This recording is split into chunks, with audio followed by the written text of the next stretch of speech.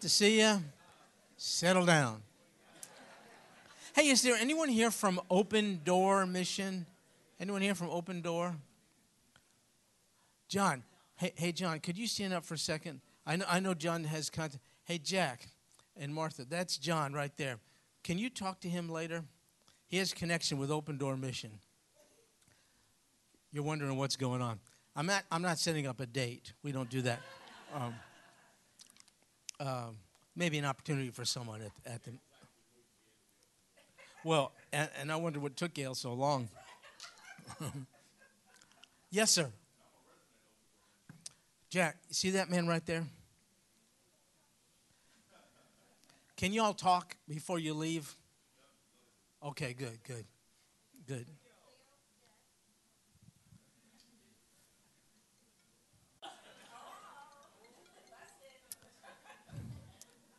Wish the president wouldn't call me at times like this. Does he know I'm busy? Okay, good. Thanks for doing that. Hey, we're in Philippians chapter 2. Did you know that? So let's turn there. I'm not going to delay because there's a lot of good stuff in there, so I thought we'd just get into it. While you're turning there, first few verses are Paul's way of exhorting the believers in Philippi to be together. A big deal for him was unity. Not that we all think alike, look alike, dress alike. That's uniformity. No, he's not talking about that. He's talking about being unified, having unity about spiritual things. Namely, we've all been, those of us who are redeemed in the same way by God's grace. Second, he has the same mission for all of us, and that is to live in such fashion that people see him in our lives and are open to us talking to them about him. So these are the things all believers have in common. And along the way, there's lots of room for difference of opinion, not a problem. Paul is just saying don't divide over things that are not the essential matters. So that's what he's been talking about. And now, to sort of persuade us and his original readers, the Philippians, of this, he's going to give us some more exhortation and an ultimate example of humility. So let's pick it up now in verse 3 of chapter 2. So that's the background. Verse 3 of chapter 2. Do nothing from selfishness or empty conceit, but with humility of mind regard one another as more important than yourselves. You know, the whole concept of humility was not a virtue in the ancient world. To the ancient Greeks, it was a thing to be avoided. You do not want to humble yourself before anyone else. It's a sign of subservience, and subservience is to be avoided. You are to assert yourself. You climb. You don't diminish, that kind of deal. The New Testament elevates the notion of humility to a high level. It's a virtue, a high virtue. And Paul is saying this is one of the keys to unity. Regard those around you as being more important than you. That's a tall order. But good night, if we could pull that off, what a difference that would make. And so he says in verse 4, do not merely look out for your own personal interest, but also for the interest of others. That's essentially what he's saying. In other words, in the body of Christ, there's no room for numero uno. I am number one. It doesn't work that way. It means we defer to one another. It doesn't mean we become non-people, doormats with no bounds. No. But our interests, if overstated and which could divide, are to be sublimated to this interest in taking an interest in the interest of others. In other words, dividing over musical styles is not pleasing to God. There have been times in this church and others when I sit in a worship service and there's a song that has little or no appeal to my ear. I'm just not going to make it a bone of contention. I'm just going to put the best construction on it and thank God it's going to end in 2 or 3 minutes. And if I have a preference for a different kind of music, that's why God created CDs. Go buy one, listen to it on your own.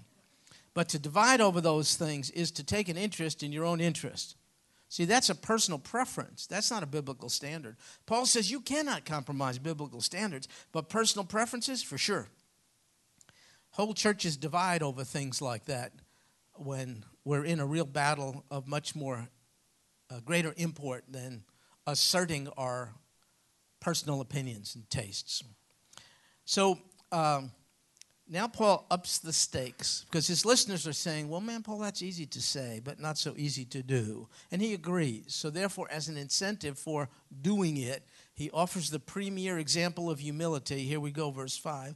Have this attitude in yourselves, which was also in Christ Jesus. So now we're going to look at how Christ lived out his life, because he's the exemplar of humility for us, who, although he existed in the form of God. In your Bible, do you have a phrase like that? Form of God? Everyone have that? Something like that? Listen, the one English word form has two Greek words. There are two Greek words which, when translated, say the same thing, form. But those are two different Greek words. This is not a Greek class, but I think you're going to get something out of this.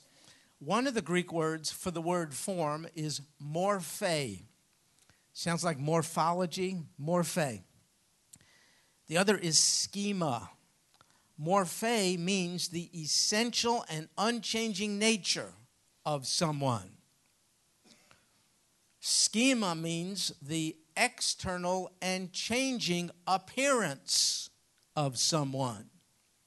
When it says here, have this attitude in yourselves, which was also in Christ Jesus, who, although he existed in the form of God, I want to ask you, what underlying Greek word do you think is used there? Morphe or schema? Morphe, remember, essential and unchanging nature. Schema, changeable external appearance. Which word for form do you think is used here? We're going to vote on it. How many people think it's the word morphe? Would you raise your hand? There you go. Thanks. How many people think it's the word schema? Raise your hand. There you go. Okay, the vote carries. The majority rules. You done got it right. It's the word morphe. It's significant. You know what's being said here? This Jesus, who although he existed, you know what that means? Pre-existence. You and I had a beginning. I can prove it to you. Well, everyone in here who has one, point to your belly button. That means we're not self-generated, but God is. He has no beginning nor end. This is a reference to his pre-existence, and only God possesses pre-existence. This is, in effect, a declaration of the fact that Jesus is God. He who existed in the form of God, meaning before time, then, now, always, this Jesus has the essential nature of deity, morphe. It's his unchangeable, essential nature. He took on the form of a man, but he did not in any way cease being, in essence, God. That's what's in view so far. Who, although he existed in the form of God, did not regard equality with God a thing to be grasped. What does that mean? It's a contrast between Satan and Savior. Look, Satan was not God, but sought to be equal to God. Isn't that the sin of Satan? He said, I will be like God. The one who is not God sought to grab onto divinity. But the one who is God willingly let go of it, Jesus. See the contrast between Satan and Savior? This Jesus pre-existed in the fullness and the essence of God, but chose not to, it says, he didn't grasp onto it, he didn't grab onto it. What does that mean? It means he didn't claim it, his divinity, as a right. In fact, he laid aside his divine privileges to come to be here and look like you and me. He reduced himself. He condescended. It means he didn't pull rank. He didn't say to one such as you and I, who do you think you are? You know who you're talking to? I'm not coming down to your level. I'm surely not going to occupy a cross in your place. I am God. No, he didn't grasp onto his divine prerogatives, though they were his, and foist them as over against his incarnation as a man and his death as a man. though he existed in the essential nature of God, pre-existed, always possesses the essential nature of God, he didn't lay hold to his divine privileges such that he would be kept from humbling himself and becoming a person. Instead, verse 7, look, but emptied himself. Now, I want to ask you a question. When you empty, let's say you have water in a glass and you empty it. Doesn't emptying imply kind of a subtraction? The notion of subtract. I mean, you're subtracting a volume of water from that container. When you think of empty, you think about getting rid of something. So here when it says Jesus, emptied himself, we could expect, what did he empty himself of? What did he give up? But it doesn't say that. It says he emptied himself, taking on the form of a bondservant. That's very interesting. He emptied himself by adding something, not by subtracting something. And what did he add to his divine nature? Well, it says there, taking the form, there's that word again, form, of a bondservant. Now, I want to ask you a question. We're going to get to vote again. 2 Greek words for the word form. This is the same word form. Morphe, essential nature. Schema, outward appearance. Morphe, like morphology. Schema, kind of like scenery in a theater. So I ask you, when it says here, he emptied himself, taking the form of a bondservant, which of those two words for form do you think it is? Do you think it's morphe, essential and unchanging nature? Or do you think it is schema, merely outward appearance? So now we get to vote. How many think in this case the word for form is the Greek word morphe? Would you raise your hand? Okay, there you go. One brave person, soon to be excommunicated from the church. How many people think it's the word schema? Raise your hand. All right, there you go. Well, brother, what could I tell you? Numbers don't lie. This is a grand case of how, though the majority rules, the majority is not always right. Everyone who voted schema is wrong. Yeah, gotcha. Yeah. It's the word morphe. Why? When Jesus, who existed in the morphe of God, took on the form of man, he just as much existed in the essence of humanity. When Jesus became a man, he's not fooling anybody. It's not a charade or a delusion. He experienced full humanity. For instance, he got tired, he got hungry, he got thirsty, he got humiliated, he got rejected, he got misunderstood, he got prejudged. All the stuff that humankind experiences, he experiences except for one glaring difference. What do you think that is? No sin. If in his humanity he came to be sinful, that would have compromised his divinity.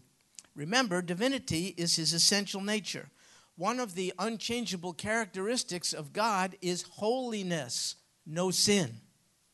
God is holy. Jesus is holy. Jesus didn't cease to be holy when he became man. He did not empty himself by giving up his divinity. He emptied himself by adding to it humanity. Folks, Jesus was fully God. And at the same time, Jesus is fully man. Now, how does that work out in practice? This is the subject matter that theologians have invested in for centuries, even debated over it. It's called, and my goal here today is to impress you. Yeah, not that you would grow, only that you would be impressed.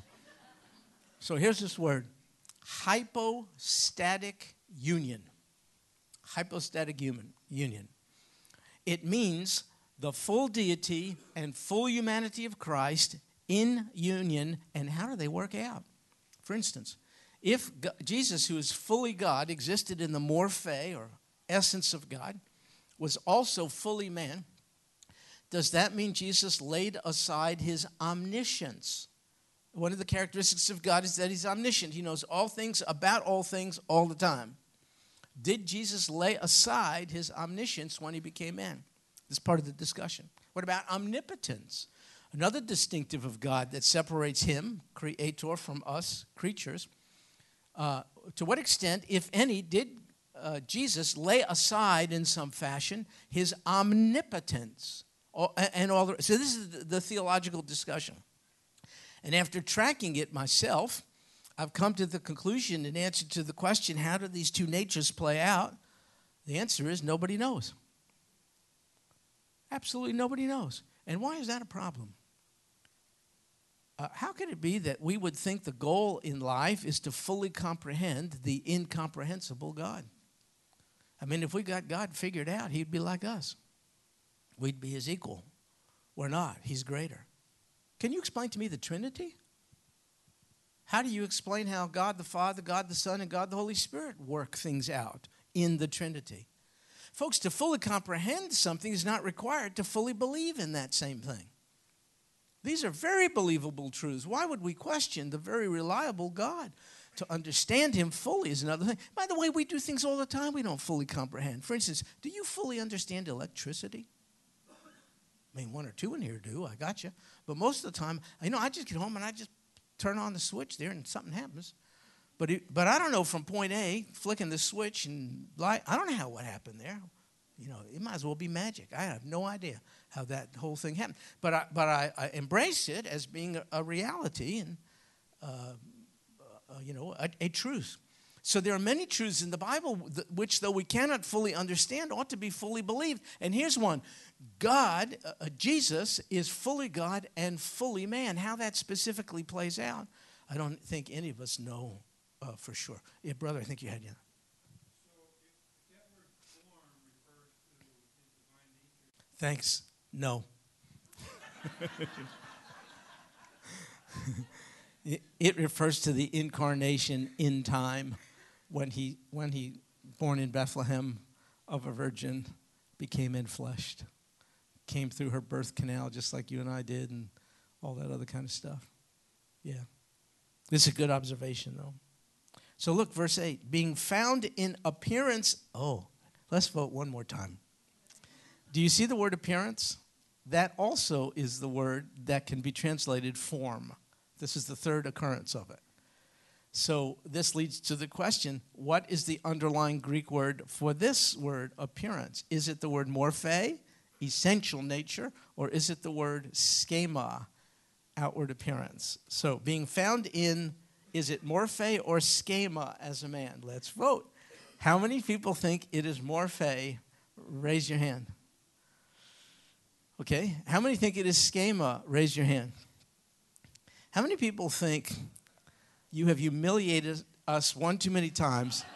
I am not coming out. There you go. There you go. Not good. Okay, here, no tricks. It is the word schema. Listen. He existed from before time in the essential nature, unchangeable nature of God. He took on the essential nature of man. In appearance, however, though he looked like man, he ain't. That's a changeable kind of a thing, and one day we'll see him glorified entirely. So what we're reading here is one of the most important passages in all the Bible if you want to keep out of cults. If you want to avoid cultic thinking and not be sucked in by cults, if you get this passage, the humanity and divinity of Christ in one body, the mixtures being distinct from one another and neither being compromised, if you get that right, you'll be less prone to get involved in occult or cultic thinking. For instance, I'll try not to mention names here or anything like that because I want to be sort of diplomatic, but there is a cult group, and they state that Jesus is a God. But that's not right, because the Bible teaches that Jesus is the God. Not indefinite article, definite article. And they're very certain that Jesus is a God to the extent that they go about witnessing that. And they witness to the fact that Jehovah God, look, I didn't mention any names, I'm just telling you. They witness to the fact that Jehovah God is God, but that Jesus is a lesser God who has emanated away from Jehovah God in the fullness of his deity. So Jehovah God is God. Jesus is a God in a lesser sense. But you see, that flies in the face of what we're reading right here, which says Jesus possessed the same characteristics of divinity, namely pre-existence. The only pre-existent one is God. Jesus existed previous to creation. He's not created. He is the creator. So Jesus is pre-existent. Secondly, Jesus pre-existed in the morphe of God, essential nature of God, not diminished deity, full deity.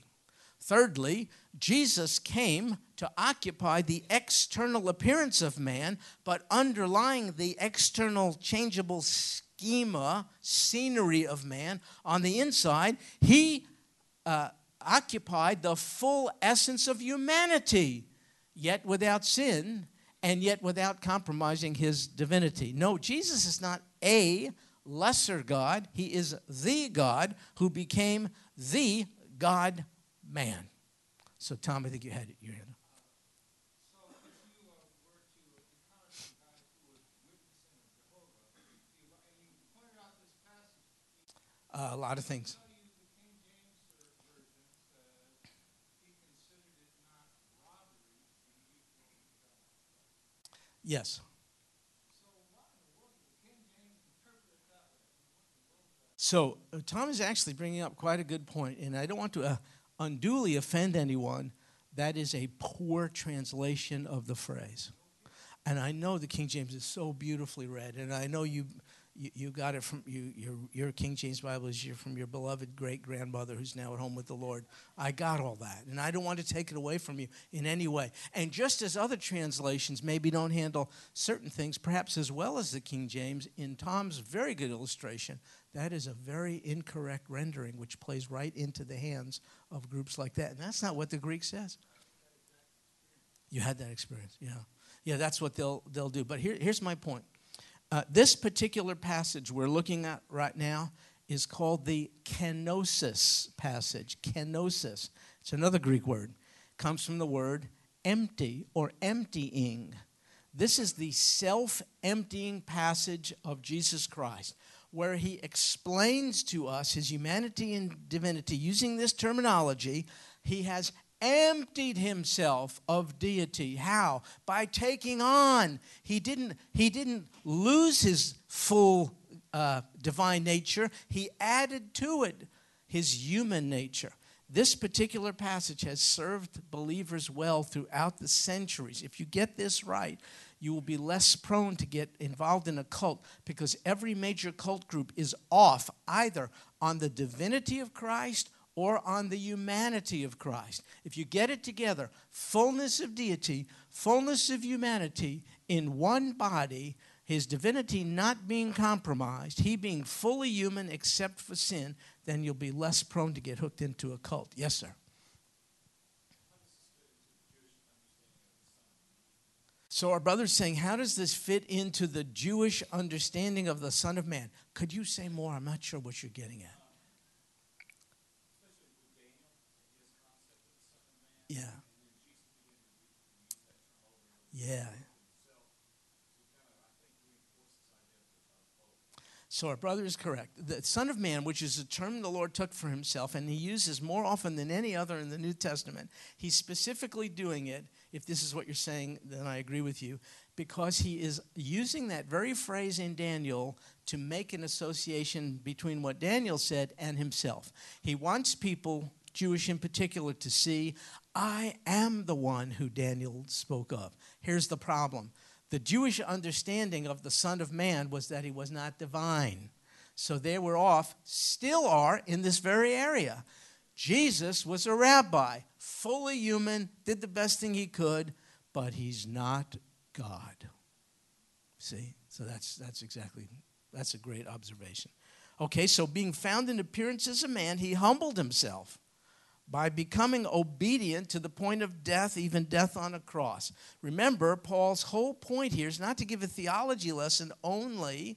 It's to give us the premier example of what he's asked us to do at the beginning of the chapter. And that is subordinate yourself to the interest of others. And when we say, oh God, how could I do that? He says, your Lord did that. He subordinated himself. Though God, he didn't cling to it as a right. He didn't pull rank. He set it aside by taking on your appearance so that he could reach you. You couldn't reach him. No matter how high your ladder of good works extends into the heavenlies, it falls short of the glory of God. Therefore, he condescended to give you access to him by becoming one of you. You couldn't get to him, so he got to you. That's what essentially Paul is saying. So for those of you who think, oh no, you got to look out for number one. If you don't stand up for yourself, no one will. Give that person a piece of your mind, all this kind of stuff. Regardless of the fallout, he's saying, what if Jesus pulled rank? What if he said, I'm God from before time. I'm not going to become one of you. In fact, Paul said he not only became one of us, he was obedient to the point of death. What does that mean? Do you know death is an act of obedience only for God? Because God, by definition, has no beginning nor end. For God, to die is an act of submission. For you and I to die is a requirement. There's no escaping it, folks. For you and I, dying is a necessity. Hebrews. And we shall all die once. It is appointed for men to die. All you got to do is ride past the cemetery, go to the next funeral, and you're going to find out. This is the way of humankind. We got born, and we're going to die. That's the way it is for us. We don't get brownie points for dying. But Jesus does. It was an act of obedience for the pre-existent God who has no beginning nor end and existed in eternity past and into eternity future. It is nothing short of an act of obedience for him to die on a cross. Paul is foisting this up to us as a premier example. If he's your Lord, go and do likewise. Don't lay claim to your own rights and privileges. Don't say, do you know who I am? What if Jesus said that? No. Humble yourselves. In fact, he died not just a normal death. It says right there, even death on a cross. Now, the folks to whom Paul was writing were Roman citizens, and they knew about crucifixion, you see. It wasn't a Roman invention, by the way. It was a Persian invention. The Persians came up with this means of executing folks. And then the Romans borrowed it from the Persians, and they perfected it. The Romans found out ways to elongate the process of dying while impaled on a cross, thus to be a deterrent to those who would dare challenge Rome. That's why Jesus, remember, hung on the cross for 6 hours. So Paul is saying he not only became obedient by submitting to death, but the most humiliating form of death. This was not the way to go. I mean, taking a bullet would be much more noble than dying on a cross. It was a humiliating way to die. The victim was stripped naked and impaled on this tree in a public area in the marketplace, again, as a deterrent.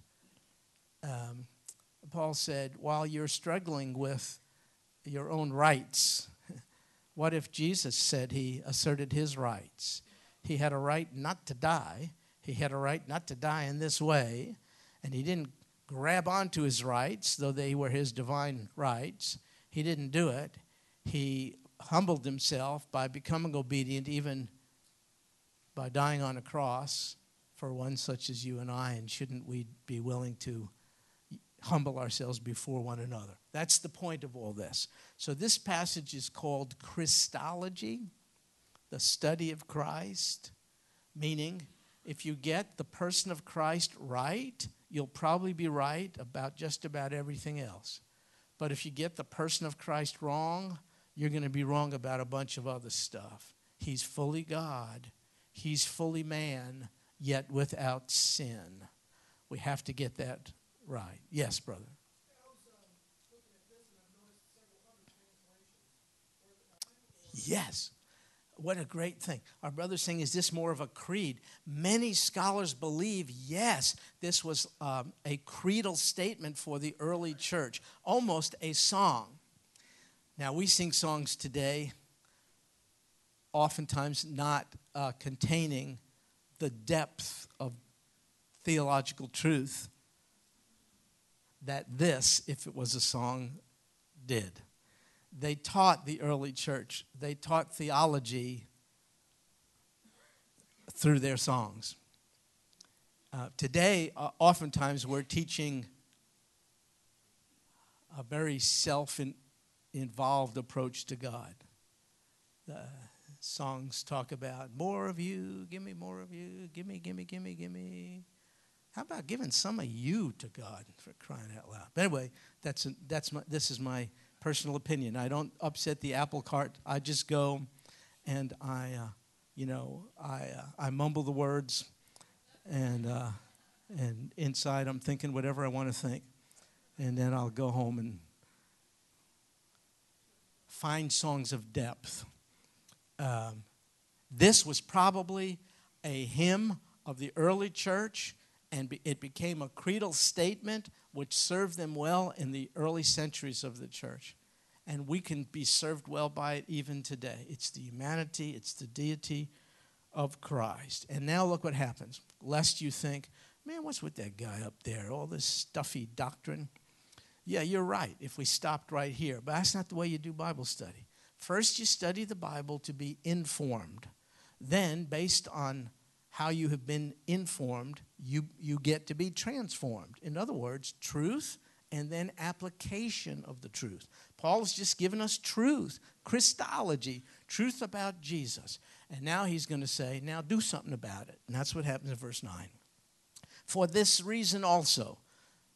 What reason? Well, everything he just shared with us about what Jesus did. For this reason also, God highly exalted him and bestowed on him the name which is above every name.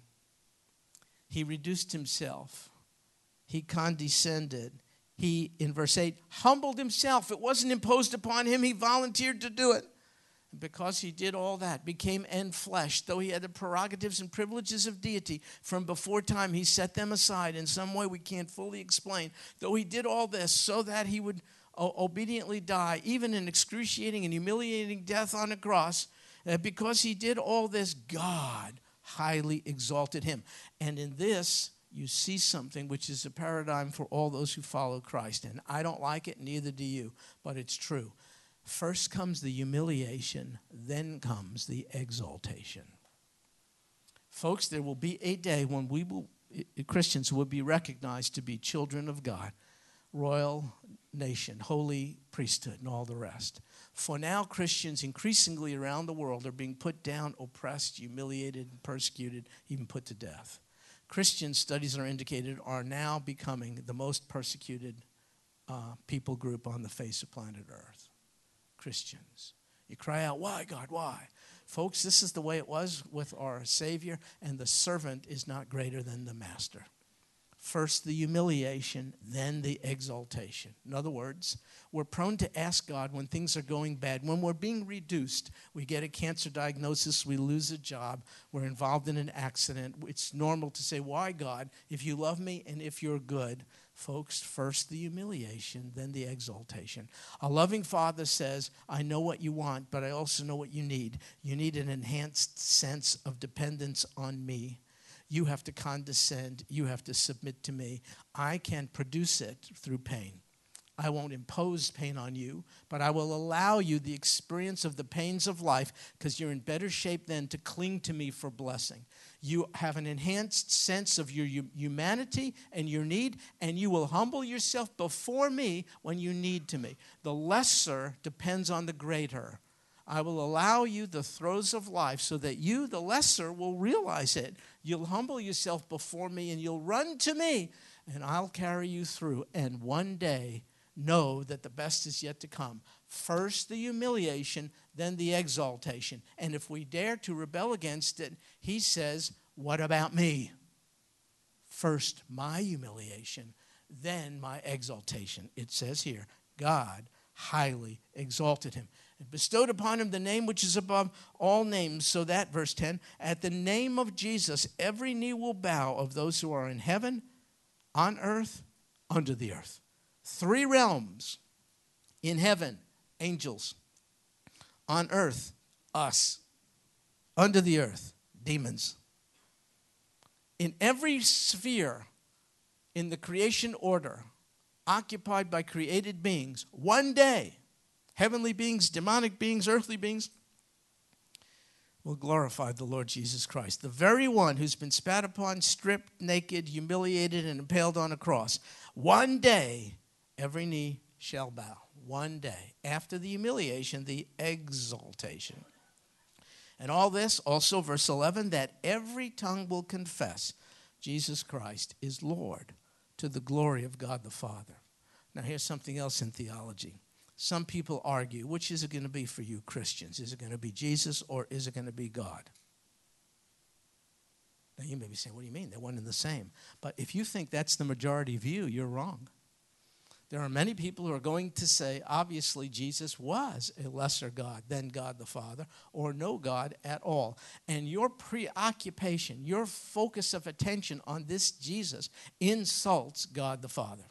Yeah, but this passage tells me not only does it not insult God the Father, but when we confess Jesus as Lord, it redounds to the glory of God the Father. See how I can use this passage to smack someone in the face? I don't see God the Father, neither have you.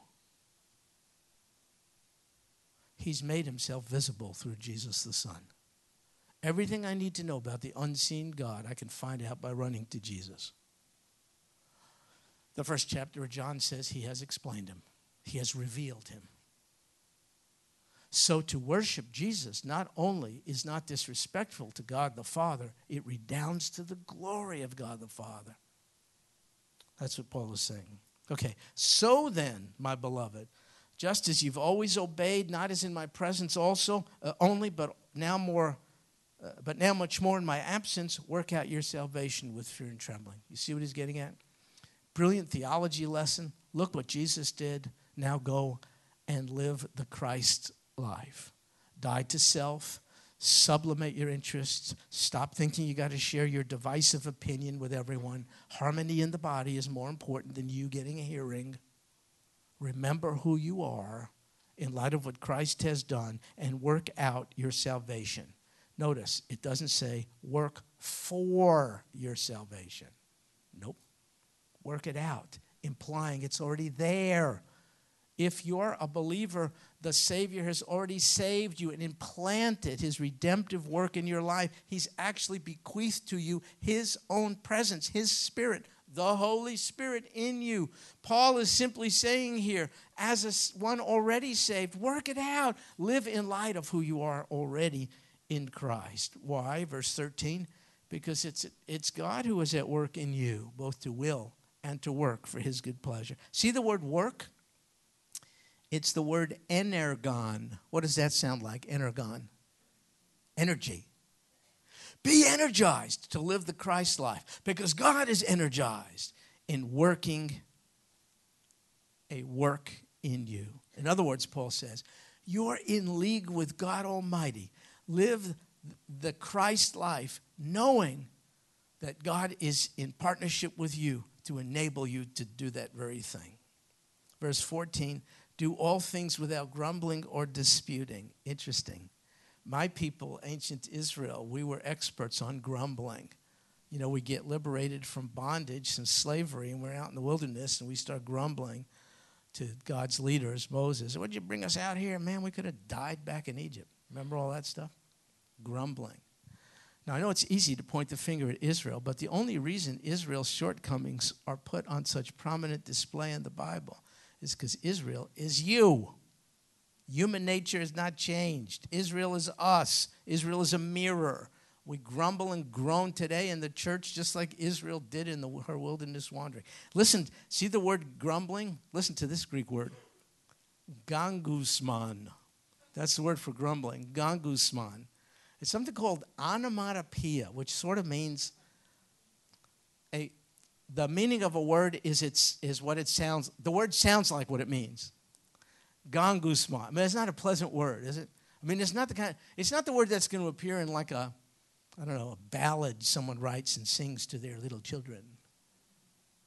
Gongusman, go to sleep, little baby. Gongusman. I mean, I'm just going to scare them half to death. That's what it means. It's a distasteful word which represents a distasteful thing amongst God's believers. Do all things without grumbling. That's what Paul says right there, without grumbling or disputing. Why? Verse 15. So that you'll prove yourselves to be blameless and innocent, children of God, above reproach, in the midst of a crooked and perverse generation among whom you appear as lights in the world. You know what Paul was saying? A number one way to undermine the cause of Christ is for people out there to see grumbling in here. Number one way to undermine the cause of Christ is to be a cynical, angry, unattractive representative of Christ out there. Because we've been put, it says here, in the midst of a crooked and perverse generation. Now, all of us know we're in the midst of a crooked and perverse generation. I mean, many of us are disgusted with what's going on all over the world. In political circles and every kind of circle, stuff is happening. And we lament that. But I'm telling you, we couldn't be in a better spot. What good is it to be, as it says here, a light in the world if the world doesn't need to be illuminated? Good night. We're put in the midst of a dark, crooked, and perverse generation so we could appear as lights in the world. And one of the ways to diminish the light is to be an ornery, angry, bitter, cynical, worried, unattractive Christian. Someone said, I commend cheerfulness as a means of evangelism. Folks, we got to attract people to us before we attract them to our Lord. And some of us are so caught up with the stuff of the day, we're not very attractive at all. Try smiling a few times a day. It wouldn't kill you. We do not have the freedom out there to express our frustrations with life as we might think we do have the freedom to do because we represent Christ. An ambassador for any nation does not have ultimate freedom. You got to be careful what you do and say. Well, we're better. We're ambassadors for Christ. We have to be careful about how we represent ourselves in the midst of a crooked and perverse generation so that we could appear as lights in the world.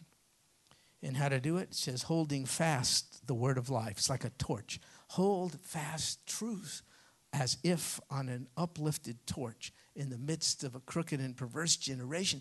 And don't let the fire be extinguished by you being given to disputation and grumbling, a bad attitude. You represent the Lord, so do I. And if you say, no, I have a right to be who I am, well, this is Paul's point. What if Jesus asserted his right to be who he is? Then he wouldn't have obeyed the Father unto death on a cross. And where would you and I be? You see? Then it says, holding fast the word of life so that in the day of Christ I'll have reason to glory because I didn't run in vain nor toil in vain. But even if I am being poured out as a drink offering upon the sacrifice and service of your faith, I rejoice and share my joy with you all. It's a very interesting metaphor. He's using kind of religious terminology known in that day. He's saying if you people become a sacrifice, you kind of make the sacrifice of service, I don't mind being poured on upon it. What does that mean? It's called a libation. Ancient Greeks and Hebrews sometimes would pour wine on a sacrificial offering, kind of to add to it. He said, I don't mind if that characterizes my life. I don't mind if my life is poured out as a libation on top of your offering, as long as you are with humility serving Christ. That's what he's. In other words, he said, I don't mind humbling myself and giving up my right even to live if you give up yours for the service of Christ. That's essentially what he's saying. So, verse 18, you too, I urge you, rejoice in the same way and share your joy with me. You know the expression, misery loves company? It does. But joy loves company too. Join my joy, Paul says, in losing your hold on your own selfish existence. It isn't about you. It's about the glory of God. But I hope in the Lord Jesus, verse 19, to send Timothy to you shortly, so that I also may be encouraged when I learn of your condition. You know his proven worth. He served with me in the furtherance of the gospel like a child serving his father. Therefore, I hope to send him immediately as soon as I see how things go with me. He's in jail. He doesn't know if he's getting out. That's why he's saying, I got to see how things turn out. But in the meantime, I'm sending Timothy. Why does he offer Timothy here? Every time you read of Timothy and Paul in the New Testament, Timothy is in a subordinate position. Timothy is, in essence, oftentimes Paul's errand boy. Whenever Paul had to send a message to someone, had to get something done, he called on Timothy. And we don't have one bit of evidence in the New Testament that Timothy was bothered by it. Paul is offering Jesus as the premier example of humility. He's offering himself, Paul, I'm willing to be poured out as a drink offering. Now he's offering Timothy. Timothy too, notice. He sublimated his own rights. He didn't claim his own rights. Paul, stop sending me as your errand boy. Why am the guy always giving this support? Timothy never did that. And then, verse 25, but I thought it necessary to send to you Epaphroditus, my brother and fellow worker and fellow soldier, who is also your messenger and minister to my need. Epaphroditus apparently was known by the Philippians. He was one of them. He went off to the mission field with Paul and Timothy and the other guys. Epaphroditus. But something happened and he had to return from the mission field. You'll see in just a second. For now, notice Epaphroditus. You know what it means? Favored of Aphrodite. You know who Aphrodite is? A Greek goddess of love. This guy was probably raised in a pagan Greek home and came to know the Lord. The name didn't change. He's still Epaphroditus, beloved of Aphrodite, but he's really beloved of God. Labels can get you in trouble. A lot of people in the world call themselves Christians but don't live like it. A lot of people don't have Christian names but live like it. The important thing is not a label, it's how you live. Every time they do a poll of Americans to see how many Christians there are, it's like 70 or 80%. Well, that's not true. 7 out of 10 Americans is a devoted follower of Jesus Christ, a saved one who has yielded to the lordship of Christ. No way. I don't believe that for one. Man, we wouldn't be in the mess we're in if 7 out of 10 are you kidding me? So Epaphroditus didn't have, maybe the right name for crying out loud, but he ended up living the right life. And so Paul says he's a brother. We have fellowship with one another because we have the same Father. He's a fellow worker. We serve together. He's a fellow soldier. We're in the battle together. And then it says, see, he was longing for you all and was distressed because you heard he was sick. Epaphroditus got real sick in the mission field. He had a sensitive heart. He heard that his people back in Philippi heard he was sick, and they were concerned. That concern caused him to be really concerned. The word is distressed, but in Greek it's great emotional anguish.